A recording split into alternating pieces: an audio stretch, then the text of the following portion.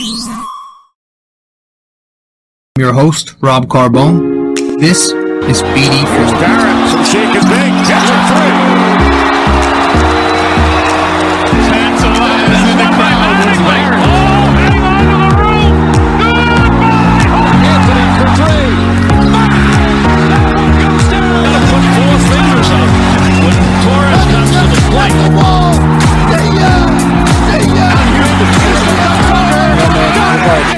It always sucks when this team, hits a bit of a slide, just as a fan, because it's especially as a New York Knicks fan, the narrative changes so friggin' much with this team. When things are going well, and it doesn't matter what season they're having, like they're having a solid overall season this year, but it doesn't matter. Like when things are going well, the Knicks are on the up and ups. RJ's looking like a superstar. Randall needs the bag. Good complimentary role players. Tibbs, coach of the year. The Knicks looking like they're going to make the playoffs and maybe surprise some people and raise eyebrows. All these compliments on them. And then when they hit a bit of a slide, they lose 2 tough games in a row, both on the road. 3rd and 4th games back from break. The narrative changes. It's we need this guy. We don't need that guy. We should do this. We should do that. This guy's not the one. That guy's the one. I'm worried about him. And the Knicks are in a bad position. Like it's so crazy how drastic things change. It's weird. The whole atmosphere, I don't even know, for lack of a better word, I guess atmosphere, but I'm trying to, like, the vibes. The vibes are so different. They change dramatically. It's kind of toxic, but like this is how it works, man. And it's how it works in sports. I guess it's not just New York, but I guess in New York it's more magnified around the fan base because it's such a large fan base, especially Knicks fans. We are the only team in New York after all, but it sucks. It sucks to have to go through these stretches, and honestly, we're expect this because again, this second half slate we've got coming up, it doesn't get easier.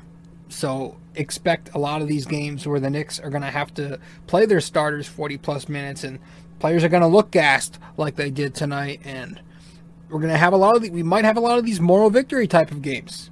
Honestly, we might not make a playoff set 8, 9, 10 even. Like, we might not even hit that play-in game. We could just be looking at a solid step in the right direction, period. We might not even be talking about the playoffs anymore few weeks down the line because it's a tough second half schedule, and the Knicks, as we've seen, are a team that doesn't have a ton of talent, so they need the very few guys who have contributed to be healthy. And right now, Derrick Rose is not with this team. Mitchell Robinson's not with this team. Austin Rivers, who hasn't really contributed much, is not with this team. And then who is not with this team, but he hasn't made much of a difference anyway. So we just, it's a difficult spot. And, we go back to yesterday night. And when I'm saying yesterday night, I mean Monday night against the New Jersey Nets. Because as I'm recording, it is a Tuesday night.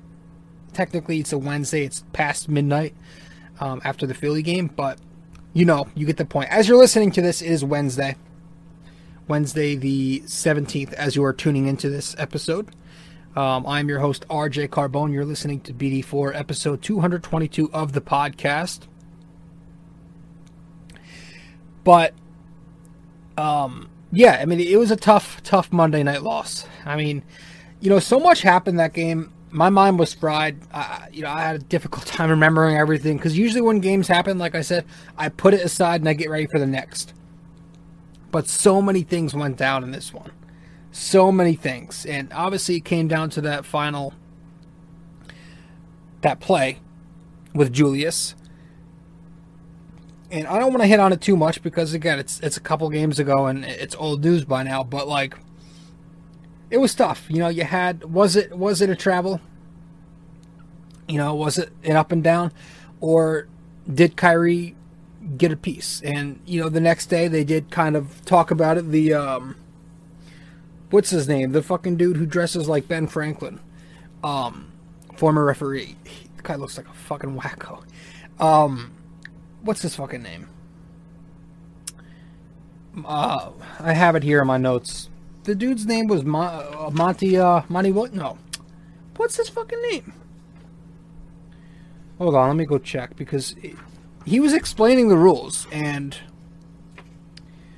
basically Monty McCutcheon, you know, what he said was that Randall still had control of the ball. You know, he's strong enough to where Kyrie kind of grazed it a bit with his hand, but Julius still had the ball in control, so it wasn't necessarily a block or a steal or a tip, whatever it would have been ruled as, and instead it was a fucking travel. I don't agree with that. I think that's, you know, you get a hand on the ball, it's a hand on the ball. It shouldn't be an up-down. But it ended up being an up-down, and, you know, Ben Franklin's cousin explained it, and that was that, you know. But you can blame officials because they made a bunch of, you know, calls that were, you could have made a case against a few things. You know, it wasn't just that play on Julius with Kyrie, but it was, you know, Harden getting some free whistles. It was Kyrie getting away with some shit. It was RJ not getting some whistles his way. A lot of things, you know. But obviously it came down to that Scott Foster call, and the Knicks didn't like it. And Julius Randle, you know, he had to be held back by Obi Toppin. You know, in the heat of the moment, I really wanted Julius to go rip Foster's head off. But, you know, rationally thinking, looking back at it, it was a smart move because we have a tough slate ahead. And Julius is our most important player, and we cannot afford to get him suspended or worse. So, you know, he probably would have decapitated Foster had he not been held back. But that happened, you know, and it was an unfortunate, you know, sequence of events there at the end. But the Knicks had their opportunities to win in the first, you know, 47 minutes. So they just couldn't do it. You know, they had that hot first quarter, you know, where they were on fire. Reggie Bullock got off to a really good start, you know, but they couldn't defend. They were down 35-30 after that first quarter. You know, Julius Randle making Jeff Green look like Kevin Durant, who didn't play, obviously. But Reggie gets hot, and he kind of keeps the Knicks in it for a bit. I think he scored 15 points, all those off of 5 3-pointers in the first half. Knicks going to the third, down 12 points because in that second quarter, you know, that second unit, which we're going to get to later, kind of didn't have it because you had IQ at the starting point guard spot, and there was no balance to even out the bench. It was just a bunch of guys who don't have offensive skill sets. And so, you know, the Knicks still in it, though. Third quarter is very back and forth, but every time the Knicks hit a big shot, it was like Joe Harris countering, and, you know, the Nets would do something back. And so after 3, they were still down 12. The fourth quarter comes, and you get that crazy sequence of events. You know, it was just RJ Barrett thriving in pick and roll. But his downhill game in pick and roll, man, that needs to be utilized more. I mean, this kid is a great slasher. You know, he needs more ball time. He needs more screens set for him because he is a very, very good pick and roll wing. And, you know, using Taj Gibson's screens, getting downhill and finishing at the rim, playing well. Randall hitting some big shots. Burks contributing for a bit, you know. But the Knicks end up losing. Again, I don't want to get into this game too much because, you know, it was just a very emotional, frustrating loss, and we want to put it behind us. Knicks eventually lose 117-112. But, you know, James Harden ends up with 21, 15, and 15. You know, hard to contain. Emmanuel quickly got torched by Kyrie, 40 points on 72% shooting, 18 shots. You had they played really good. Julius, great game for him, but that play at the end. RJ, great game for him, but just Knicks couldn't come out on top. And, it was bad. It was a game where you missed a lot of guys. You missed Derrick Rose's presence. You missed Mitchell Robinson's presence, getting eaten inside the paint again. And that was that. That was game game 40 of the season, and the Knicks dropped to the Nets. So funny, after the post game, you had Harden in the interview saying there are a lot more Knicks fans there, basically saying that. How we heard a lot of Knicks fans, and let's not act shocked here, because this is what New York is. They are all Knicks fans. I don't know any Nets fans. Of the 6 Nets fans in the world, I think I know about 2 of them. But that's online. I know they follow my accounts on Twitter. So I don't know if I know any Nets fans in person. I don't know any of those 6 Nets fans in person. So, but Harden was right. I mean, they were playing at home. The Knicks were playing at basically Barclays Center is basically MSG 2.0. It's, what can you say? We own this city.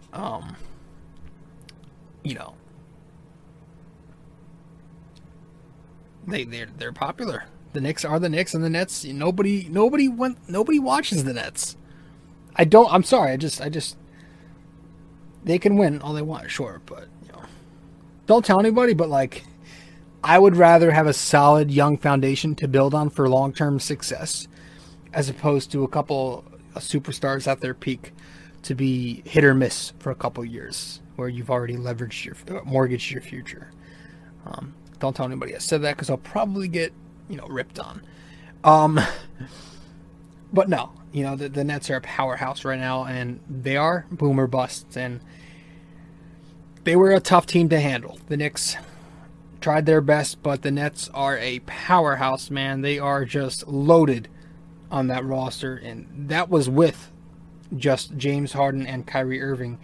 KD sat out with the injury. Blake Griffin not playing yet with them. So, and they have every right to brag, because they beat the shit out of us, but they beat us 2-0 so far in the series. They have us, and they are one of the best teams in the league. Maybe by the end of the season, they will be the best. So it was unfortunate, but that was game 1. You're listening to BD4. I'm your host, RJ Carbone. If you haven't yet subscribed to the podcast, guys, be sure to subscribe to us right now. You can find us on wherever you usually get your podcasts: Apple Podcasts, Spotify, SoundCloud, Anchor, Google Podcasts, and more. You can watch us on YouTube if you're not doing so right now. And to get that information, where to reach me on all the podcast feeds, and to follow me on social media, or maybe you haven't subscribed to my blog as well, you can find all that information on my Linktree. So just go to my Linktree, go to linktr.ee/RJ Carbone. All right, that'll take you to a page that displays all my information. Yeah, it was a rough game. All right, so it was a rough way to end the game. Every time the Knicks pulled close, the Nets made a dominating stretch. But the Knicks hung in there the entire time, and I thought on national TV it was going to be a blowout. By the way things looked at points in the first half, but they ended up hanging in there, and it was good that they put up the performance they did on national TV. Maybe that kind of puts the league on notice that the Knicks are, on the up and ups here, and some players see that as a positive and maybe want to come here for a change. So that was pretty much it as far as that New Jersey Nets game. Yeah, we get to the Sixers game, and it's, another very tough loss to handle, one that got away from them this time. The Knicks really looked good in the first 3 quarters of this game. They ended up losing 99-96, which, by the way, I just hit the over. I have the alternate over on this game, and I just hit it. It was like I had 192 was my alternate over, part of my parlay. Just hit it. So they take the loss by 3, but this was a game where you wanted them to take, man. They had this, again, the first 3 quarters, it looked pretty promising. You had R.J. Barrett, Julius Randle, and Alec Burks even contributing to carry the Knicks into the fourth period up 9 points. That fourth quarter comes and they just fell flat. The Knicks ended up mustering 14 points. Philly doubled that, and that's the game right there. You know, the Knicks let the game slip away in the final 3 minutes, especially. You know, once the Sixers took that lead, I knew this shit was over. They took that lead. I was like, oh, yeah, we ain't coming from behind this one. As resilient as the Knicks are, they just didn't have the talent to finish it out. You know, the Sixers have all these wings who can shoot, man. They've got Curry. Curry hit some big shots, you know, in that fourth quarter en route to 20 points. I thought Curry really killed the Knicks out of the gate in that third quarter with those back-to-back triples. That really kind of set the tone for the Sixers to make that comeback in the second half. But he did hit some big ones in the fourth. Tobias Harris, who had 30 points, hit a few big ones. That kid off the bench, Korkmaz, he had a nice night, 12 points. You know, Milton hit a shot down the end of the game there. The other kid's name, good defender. It's kind of their version of Frank. Matisse Thybulle, he hit a shot. You know, just some timely shooting. Guys chipping in, and the Knicks leaving way too much room on the perimeter there. Guys just not playing out, and they're playing way too far off them. They had to get out on the perimeter, but the Knicks just wouldn't. You know, and on the flip side, the Knicks couldn't come through with their big shots of their own. I mean, you know, another performance just like NJ. You missed big shots down the stretch. And, you know, you had that play where RJ was wide open from the corner in that Nets game in the second half. That was a big shot they missed. And you had RJ miss some big shots late here as well. You know, they're really the Knicks' top 2 guns, RJ and Randle, were pretty gassed. I think they were pretty gassed down the stretch, honestly. You know, Randle with some bad turnovers, some missed shots. He was kind of throwing the ball all over the place. He left some Sixers wide open for 3. He just looked gassed. You know, on a back-to-back, another 40-minute workload. It's going to happen. He's relied on so much, especially without Randle, Robinson, and Rose. And RJ, you know, those 2 missed jump shots, the pull-up, there was that pull-up mid-range after what looked like he got away with a backcourt violation. And then there was a bit later on where he missed a wide-open, like, 7-footer that you cannot miss. And he missed it. So his clutch game has got to improve, man. He's got to start hitting those shots in the clutch. He had a big moment earlier in the season when he missed it. You know, that shot at the rim over Butler against the Heat. He's got to start hitting these big-time shots. That's one of the next steps in order for him to become, you know, closer to that all-star ceiling that we want him to reach. Yeah, I mean, they're just missing shots down the stretch. They were only 14 for 22 at the charity stripe. You cannot do that and expect to win a game. Can't miss free throws. RJ was 3 for 7. Randle was 4 for 6. Quickly continued to struggle at the line. He missed a free throw. Just guys not executing. Just not executing and then giving up wide open threes on the other end. That is a formula for disaster, and it was a disaster.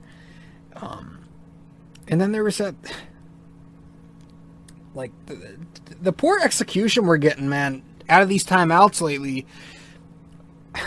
It's rough. You know, I thought Randle, despite that controversial call last night, he probably should. I don't think he should have taken that shot. He still had about 4.5 seconds to do something else, but he pulls up in a rough spot, you know, takes a contested shot, and I thought to begin with he shouldn't have taken that shot. And then we come out here tonight, and like the final 15 seconds, you get that awful shot by Immanuel Quickley, who I'm going to touch on in a bit. And then you get the awful blunder there by Reggie Bullock, you know, stepping out of bounds. Why that play wasn't reviewed, I don't know. You know, Tom Thibodeau couldn't challenge it. I don't think the Knicks had any timeouts left, but the officials could have reviewed it. They did not. And again, it was under 2 minutes. They had 15 seconds. In other sports, you have automatic reviews under 2 minutes in a controversial play, right? I didn't do it here. Kind of bullshit. Again, another game with poor officiating. I don't want to get on it too much, though, because, again, the Knicks had their opportunities. It was fucking ugly, man. It just really bad. Somebody mentioned, I was listening to another show just a couple of minutes ago before I started recording, how Tom Thibodeau's execution of these timeouts is way worse than like Mike Miller. It always felt like Mike Miller was really good in ATO situations, but Thibodeau's ATOs haven't been as successful this year, and they're starting to, you can see it these last couple of games, but you think back, he's had a couple more moments in the last few months where, it's been a bit iffy. But yeah, we got to do better down the stretch of these games. We have to figure out some kind of set to run. Again, run RJ in some more downhill pick and roll actions, or set Julius up for something, on the elbow, draw him up a post play, something. These plays where we just kind of free for all and chuck up a prayer. They're not going to do it. They're not going to cut it. We don't have the personnel to just do that shit. It's just not ideal. It's not ideal. We just need our depth back, man. Right now the bench is not cutting it. Again, they were atrocious in the game against the Nets. They kind of set the tone for doom there in that second quarter on Monday night. But on Tuesday night, tonight they friggin', specifically Frank Ntilikina and Obi Toppin, they are absolutely lost. Obi specifically is giving you nothing. Zilch, he is unplayable right now. He can't shoot. He's not dunking on anybody. He's not getting those open court fast break opportunities, which is really where he thrived a lot in Dayton, and I think a lot of that has to do with Derrick Rose being absent right now. But he's not doing anything. He doesn't have a post-up game. He's getting all these guards in the post, and he still can't take them. He's not being aggressive. He just doesn't look confident, doesn't look lost, looks lost, doesn't look like he has a rhythm, has never found a rhythm so far in the NBA. We probably should have G-Leagued him back when the season was in play, but the G-League season's over, and right now, the only reason Obi is out there is probably just politics. They drafted him at number 8. It would kind of look bad for them to not play him, and that would kind of follow the LOL Knicks narrative. But honestly, I don't even care. I think you just ignore the noise and put what product is giving you a better chance of winning a game out on the floor. And right now, if all we're going to do is watch Obi Toppin hide in the corner as some floor spacer and just airball three-pointers, why not use Kevin Knox in that role? Because that's the only thing Kevin Knox is good at, is shooting three-pointers in the corner. He was over 40% from 3 this year. The majority of those triples were from the corner. Let's put Kevin Knox at that 4 spot and have him be that guy. Because I can guarantee you, so long as he continues to play the way he was playing before he was kicked out of the rotation, Knox would give you a better chance of winning games right now over Obi Toppin. I can't believe we're saying that heading into this year. You were thinking Obi was 22, polished, ready to go, and Knox was looking, on his way out the door. But Knicks fans are actually as high on Knox as they've ever been. And Obi is anything but NBA ready. Play Kevin Knox, man. I mean, I don't get it. You got Alec Burks, Reggie Bullock, who show up either for the first half of a game and then disappear, or a stretch here and there, or they show up for, one game and then they disappear for the next 4. They're very, very inconsistent.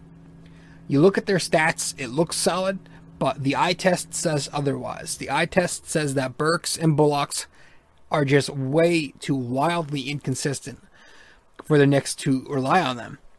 They're supposed to be these shooters that stabilize this offense. They've been anything but shooters, and the Knicks are still looking drastically for a shooter. So why can't Tom Thibodeau just try plugging in Kevin Knox? Because Frank Ntilikina sure as shit ain't doing it.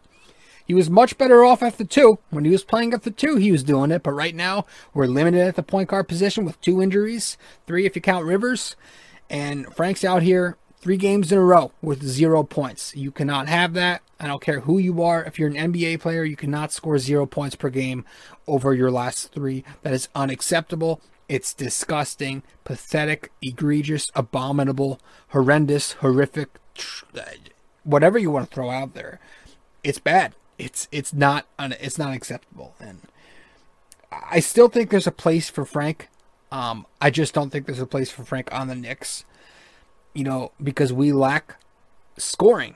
And Frank is a guy who, especially right now, is out there, and we need production from him. But I think if you put Frank on a team who already has some scoring, you can use him as that defensive-minded player off the bench, right? But on a Knicks team that lacks offense, anybody who goes out there needs to have some kind of existence offensively. And right now, Frank Ntilikina does not exist offensively. While we have him, I think he's best off playing next to IQ, next to a Derrick Rose. But we don't have those guys right now. We don't have Derrick Rose here to bring that balance between the starting lineup and the bench.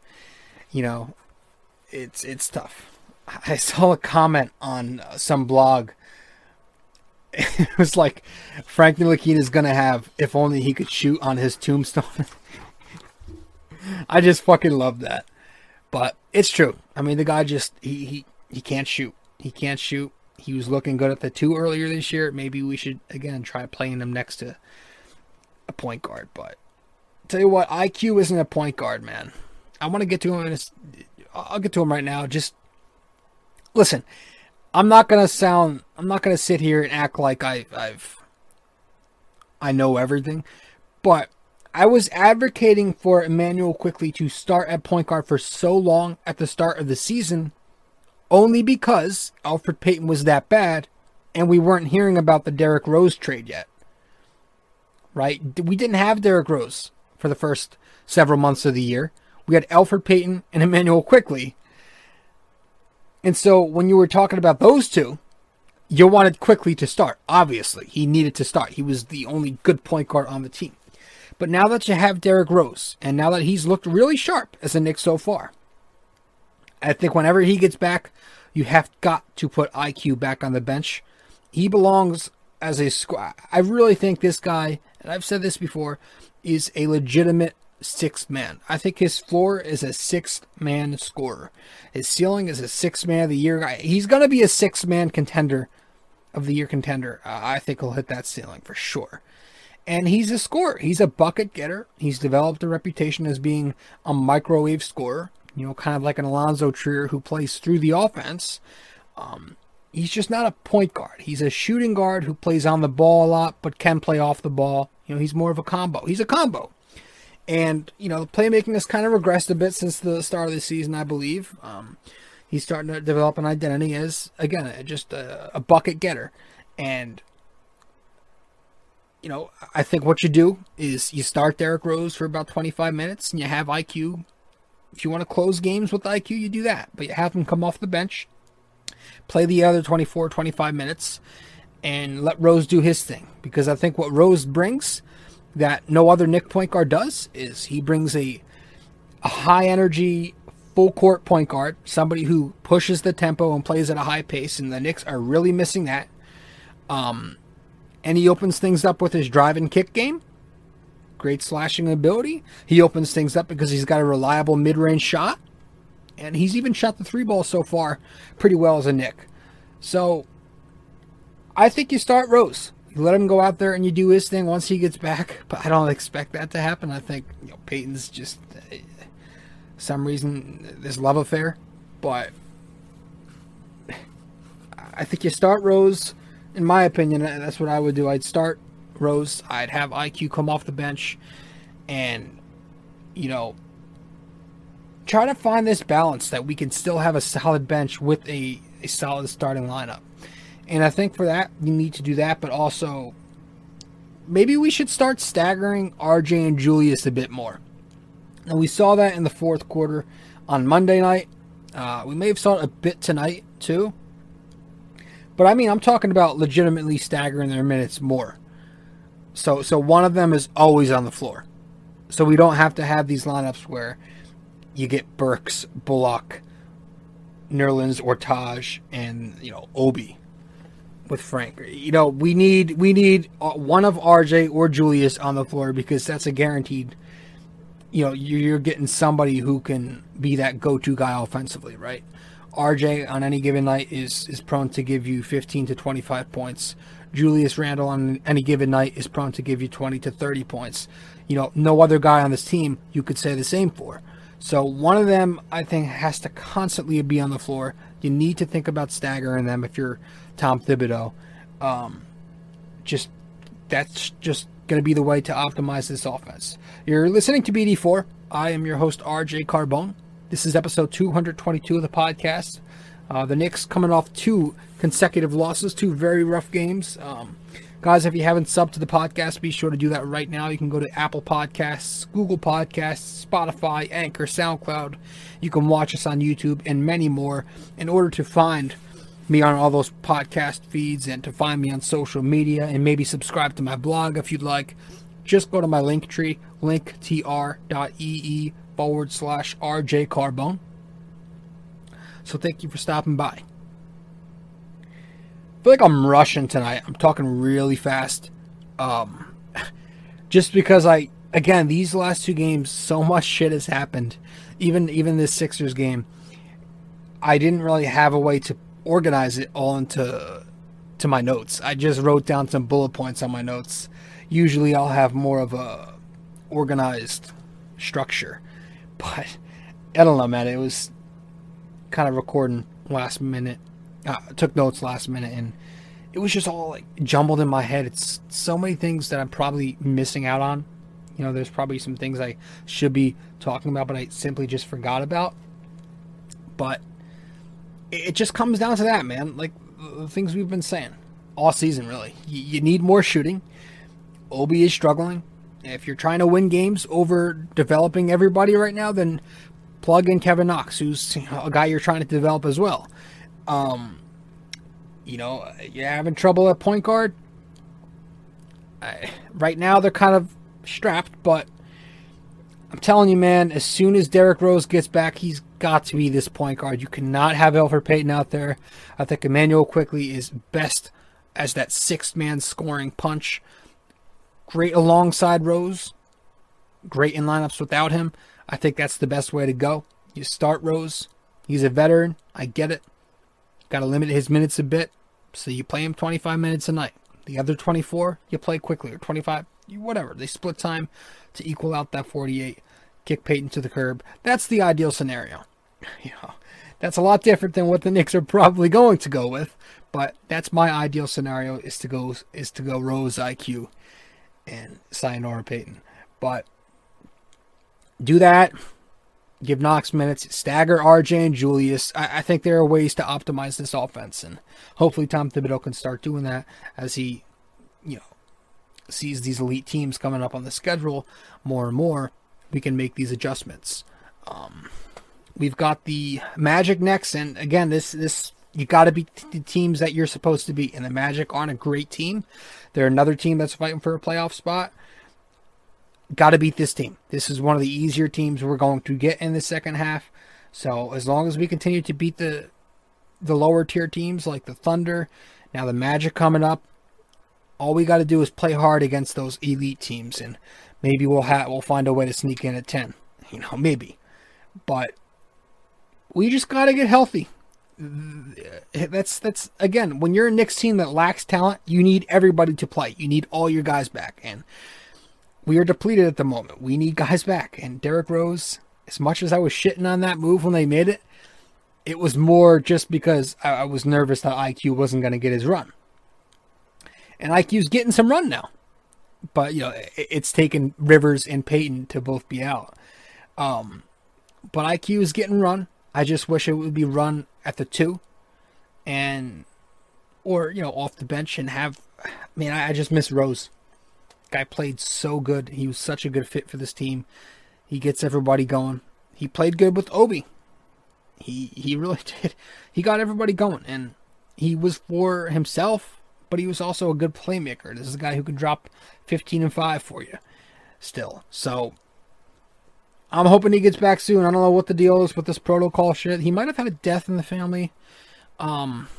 But hopefully he's all right, and hopefully he gets back as soon as he can, because this team has lost that point guard without him. I'll tell you that right now. They need a true floor general, and he's the closest thing you have to one. You know, I want to get into some trade talks. Not too much, but you know, we have heard some bullshit rumors. I don't want to call it rumors, just like junk talk, just fantasy talk. But it'd be nice to get, you know, I don't want to make any big moves, right? The Beal thing is insane, stupid, ridiculous. What else is there? I don't know, some other big names that we'll get into in a second. But I think if you are to make any kind of trade, it should be smaller moves that fill voids. And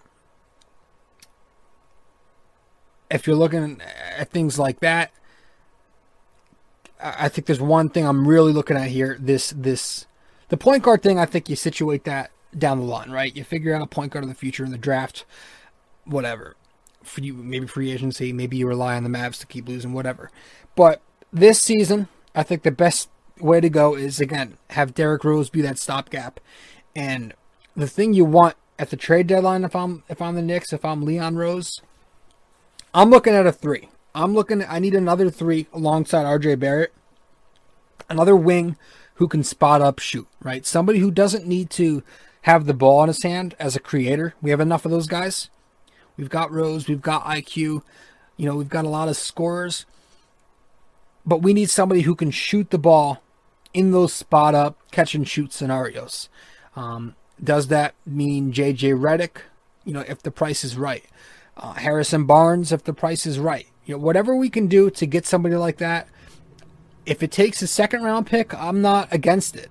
I wouldn't go as far as to trading, you know, first round picks, but whatever we can get, some help on the perimeter, because unfortunately it's not coming from Reggie Bullock enough. It's not coming from Alec Burks enough.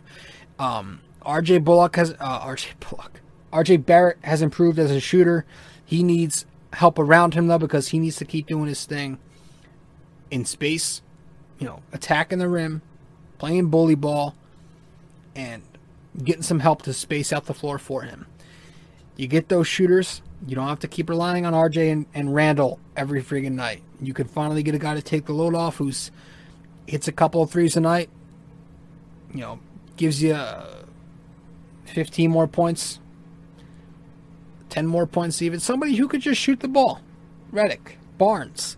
I think Buddy Hield's going to cost a lot, and I'm not sure the Kings are going to get rid of him yet. But somebody who can spot up shoot. I think that's what you do at the deadline if you're the Knicks. Though if you're going to make a big move, I think Lonzo Ball, yeah, I've heard that, is a really good option at point guard. You know, we want to talk about point guard of the future. I think that's a really good option. Lonzo Ball is a really good option. He's an excellent passer, excellent playmaker. He's got the ability to shoot now. He's improved that three-point shot. I'm not sure the Pelicans are getting rid of him. I know they've got a traffic jam at point guard, but they do have Kyra Lewis Jr., so they just drafted him. I was big on him in the draft.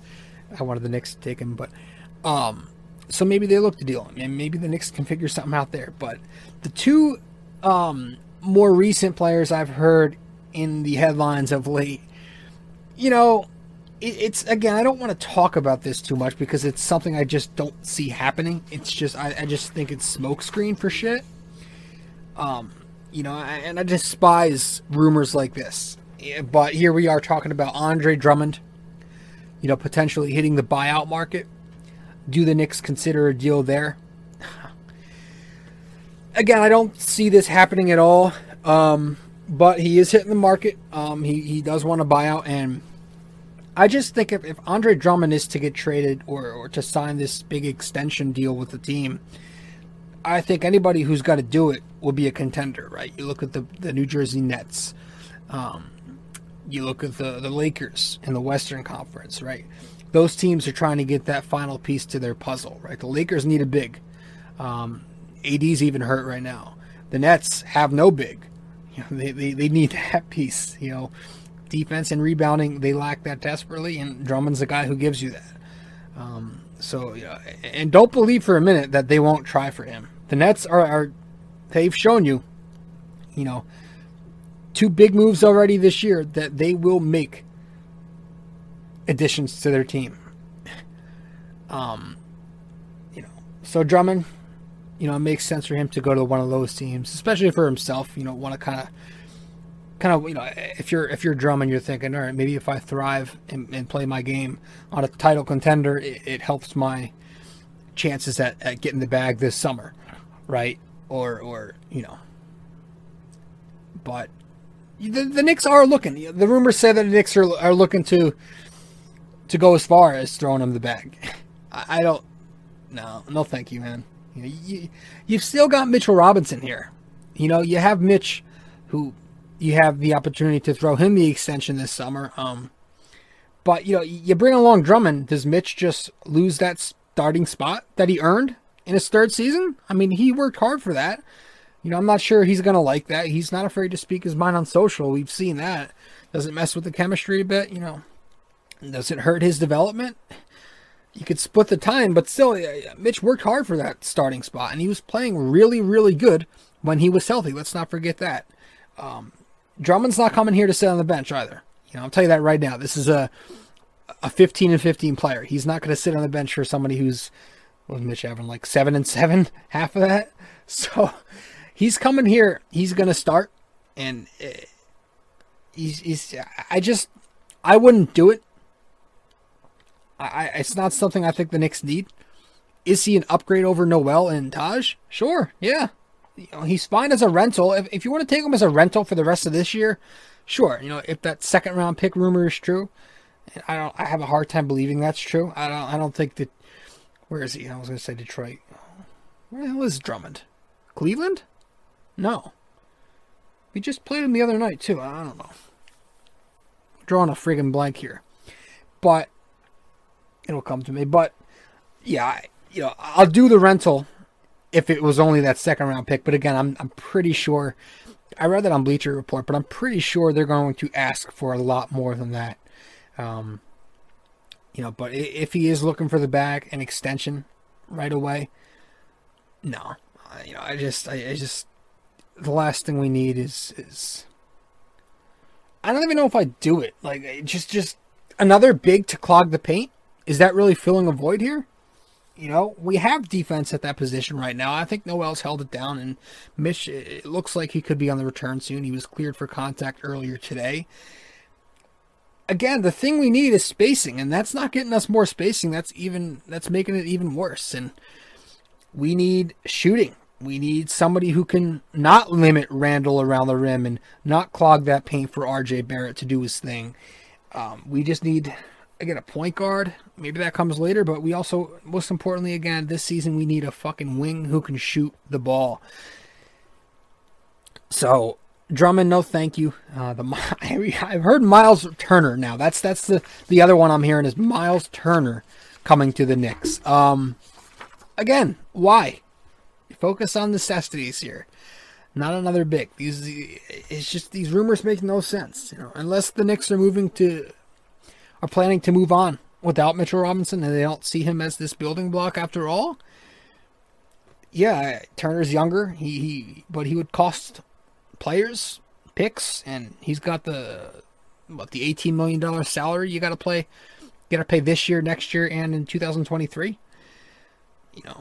But again, this is just bullshit fantasy rumors I'm hearing. I don't think the Pacers are getting rid of Miles Turner, guys.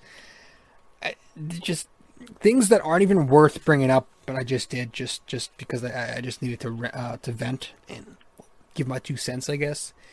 But not a good stretch here for the Knicks, and they're gonna have some rough patches this second half. And I'm telling you, you look at this slate if you haven't yet, get a chance to do it, do it. It's rough. It does not look pretty. We have the Magic up next, but we go right back home to play the Phillies, the Sixers on Saturday. So it's not going to be easy. last night very well could have been the last time the Knicks saw a 500 record.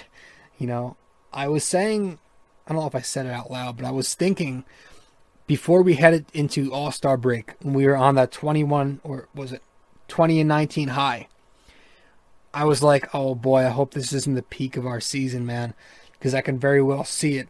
The second half has a tough schedule. Guys might get gassed because Thibodeau has played them a ton of minutes already.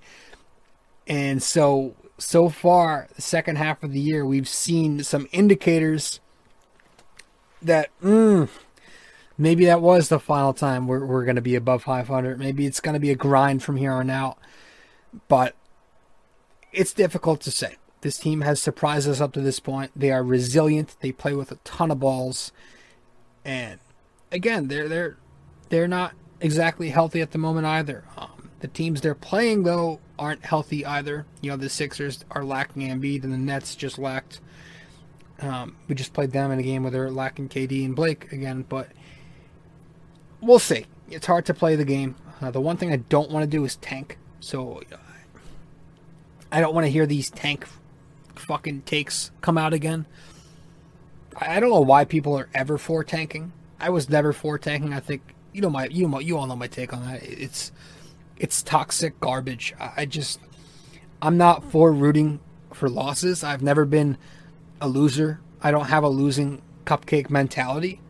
I'm here to watch my team win, and I'm not here to root for my team to lose. That's pathetic. That's not a true fan. If you're rooting for tanking, I don't give a fuck if you think it helps in the end. I think it's a disgusting strategy that should be banned if it ever could. But listen, we're in a better spot than where we've been in a whole lot with this franchise. So if the Knicks can just continue to play hard, hope to get healthy, and stay healthy, then again, we're looking at a potential play-in game, in my opinion. But we'll see. We'll have to see. It could be a really, really tough stretch here. It's not going to be easy. These guys are going to be gassed by the end of the year, win or lose. They are going to be gassed. Getting to the playoffs, for me, it's a bonus. Finishing the year with a credible-looking record, somewhere respectable in the standings, and players are developing, and the culture is changing. You know, you're starting to see guys learn to win. That, to me, is the most important part about this, right? But, you know, for where we are right now, you take it, and you see what the Knicks can do with it. All right, so let's head to break. It's going to be our first break of the night. And when we get back, I think we're going to wrap this thing up. There's not much else I have to add tonight.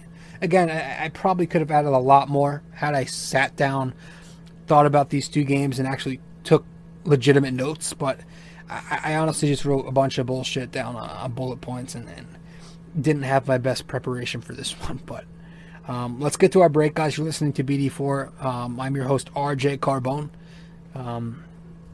We'll be right back with the question of the day. And from there, we'll wrap this thing up. Quick plug. So really quick before we get back into the show, I do want to remind you that if you haven't yet subscribed to this podcast or subscribed to my blog or followed me on social media even, you can do all that by going to my link tree. Just go to linktr.ee/RJ Carbone. That is linktr.ee/RJ Carbone. Guys, thanks so much. Let's get back to the show.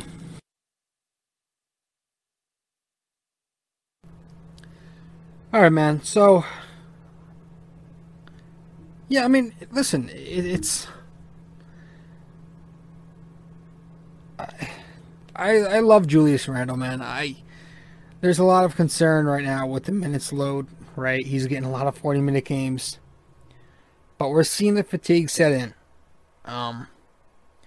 It's normal. It's human, right? It's going to take a toll. This shit's going to take a toll on you physically, mentally. It's going to take a toll on you as an NBA player.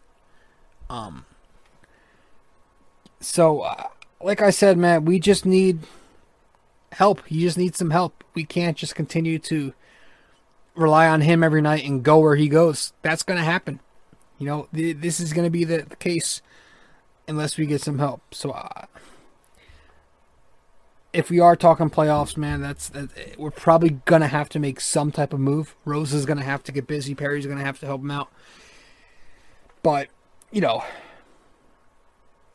doing what we've done so far, a lot of the damage has been against these lower tier, lower level type of teams. So, playing these tough teams, the gritty performances will help. The fight that we bring will help. You know, Randall and RJ will continue to do their thing, but it might not always be enough. So I'm just saying, don't expect this team to make the playoffs. That's all I meant.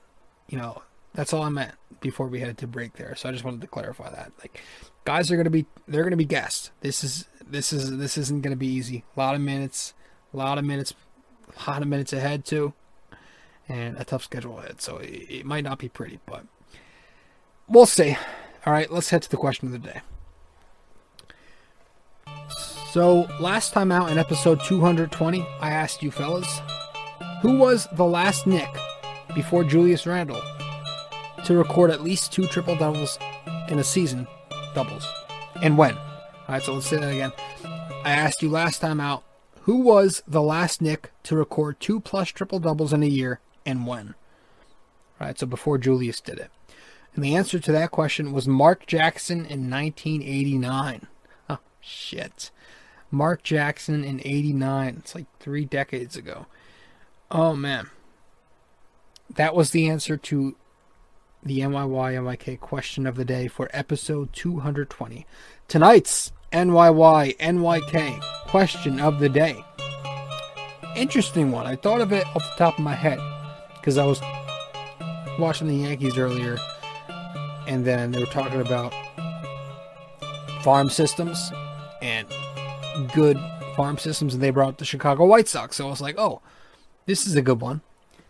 So the question of the day for episode 221, NYY-NYK question of the day, brought to you by Anchor. Which Knicks All-Star once... fucking can't talk. Which Knick All-Star once pitched a shutout for the Chicago White Sox? Alright? Which Knicks All-Star once pitched a shutout for the fucking Chicago fucking White Sox? Really cool. Really cool. So, give me the answer to that question in my Facebook DMs, Instagram DMs, or Twitter DMs, or just comment once I publish the promo to this podcast. Guys, thank you so much for tuning in. I think that's all we've got for this one. Am I missing anything? I probably am. I probably have a lot of things that I wanted to say, but that's I tried my best thinking of everything I wanted to hit on. There were probably a few takeaways I should add, but listen, you know, there's no excuse for losing games, but don't expect these games coming up to be anything. I'm trying to temper my expectations. That's all. I'm trying to temper my expectations. All right. You know, I don't want to make excuses for this team. I just don't want to. I don't want to fucking expect a lot to be let down in the end. I think if people expect this team to make the playoffs, they're putting a lot of fucking, you know, disappointment in their future. I don't think they're good enough yet. I don't think they have it yet. But we're gonna have to see what they do. There's a little bit of time left until the trade deadline comes up. We're already in mid-March, so I think it's sometime. I'm gonna say the 24th, 25th, unless it's later than that. I don't know, but we'll see. We'll fucking see. You know. So that's that. That's all we've got for the Knicks. We need to get healthy. You know, we need Rose. We need Mitch. Man, we need Mitch. The rim protection, the rebounding, man. We are getting killed on the fucking boards right now. You know, offensive rebounds is a huge weakness for us right now. And, you know, Mitch was a terrific offensive rebounder. But yeah, we need an off the ball too. a 3, somebody who can spot up and shoot. And we need Mitch healthy, and we need Rose back, pushing the pace and getting everybody to play at a fast tempo, so the Knicks can kind of establish themselves as a legitimate contender at least. So maybe that happens. Maybe we get fully healthy. Maybe we get the pieces we need, and all these things happen and things start to look up again. But until then, man, I think it's going to continue to be this up and down grind, this up and down battle, and we'll have to see what happens after that. So that's all we've got, guys. Thank you so much for tuning in. Again, you're listening to BD4, or maybe you're watching BD4 on YouTube. But if you're listening to it, you're either listening to it on Apple Podcasts, SoundCloud, Anchor, our sponsor, Google Podcasts, Spotify, or one of them many platforms that we are on. In order to find this podcast, BD4, on all these platforms, just go to my link tree. Go to linktr.ee/RJ Carbone. So that's all we've got for this one. I am your host, RJ Carbone, and this is episode 222 of the podcast. Guys, thank you so much for tuning in. I appreciate each and every one of you. Yeah, man, it's been a fun ride so far. It's been a fun ride. But, God, I fucking hate losing, man. I just... leaves a bad taste in my mouth. Leaves a really bad taste in my fucking mouth. Just to lose like we've been doing, fighting so hard, and then against... I hate the Nets. I don't know if anybody else... I hate the Nets. And I do think the Nets is a rivalry, to be honest. Everybody says, oh, they have to be this, that. Well, they're both good teams now. They're both inner cities. The fans are always arguing about who runs New York. The players definitely play with a little extra edge. You could tell. Did you not see Monday night? I mean, don't tell me it's not a rivalry. These guys hate the fuck out of each other. The Knicks fans and the 6 Nets fans hate each other. They despise each other. There are wars on the internet comments, and the media. People fucking. It's a rivalry, man. I don't know why people are so against labeling this as a rivalry. It's like, oh no, they're not. They're yada yada. Why is that a bad thing? Why can't they? It's anything. It's naturally a rivalry too. It's New York versus New York. That's naturally always been a rivalry. Yankees-Mets has naturally always been a rivalry. The Subway Series. Well, you've got the same thing with the Knicks and Nets now. Especially since the NJ Nets came to Brooklyn. It's made it that rivalry. They fucking hate each other, and they want to always one-up each other. And right now, they're on 2 different, levels. And the Nets are a super team trying to contend, but like I said, the Knicks are a team who's looking for more long-term success, and we'll see how that works out. But yeah, I wanted to add that in there. That's one thing I forgot to add. But it's, what can I say? Fucking, people shit on the Knicks. People shit on the Knicks. But this year, we're trying our best to finally get the respect we deserve. And any casual who says this has been a bad year for the Knicks and they're only happy because they're better than they've been before, no. We've got players developing. Players are making big jumps. We're in a playoff spot. We've hovered around 500 for a big chunk of the season. Put your hate aside. Stop following the popular narratives that you see on ESPN, from Kellerman, from Isola, the Knick hate, the LOL Knicks narrative. Stop listening to those big media markets and watch a game or two. And don't just watch the games. Pay attention to the games, and you'll see what Knicks fans are talking about. The heart this team has, the energy they bring. So, I'm rambling, man. I'm fucking rambling. We were supposed to end the show minutes ago. We're still going on. I'm just fucking ranting. I'm angry. But yeah, the Knicks are having a solid season, man. You can't tell me they're not. They have already tied their win total from last year. They're going to end the year on a positive, bearing any drastic change. They've found a new face of the franchise in Randall. They have RJ Barrett looking like a great number 2 to him. They've got Mitchell Robinson looking like he's on the up and ups, and he's on the way back from his injury. The fact that we can even talk about enticing trade options means that we have some pieces to deal with now. We have players who we can look at in potential opportunities to trade, to use as trade bait. We've got the draft capital to do so. We've got cap space to use. It's looking good. All right. So if you want to end it on the positive, yes. Yeah, I still think we're in good shape here. So that's all we've got, guys. Again, you're listening to BD4. I'm your host, RJ Carbone, and I'm signing out. I'll see you in the next one. Ciao.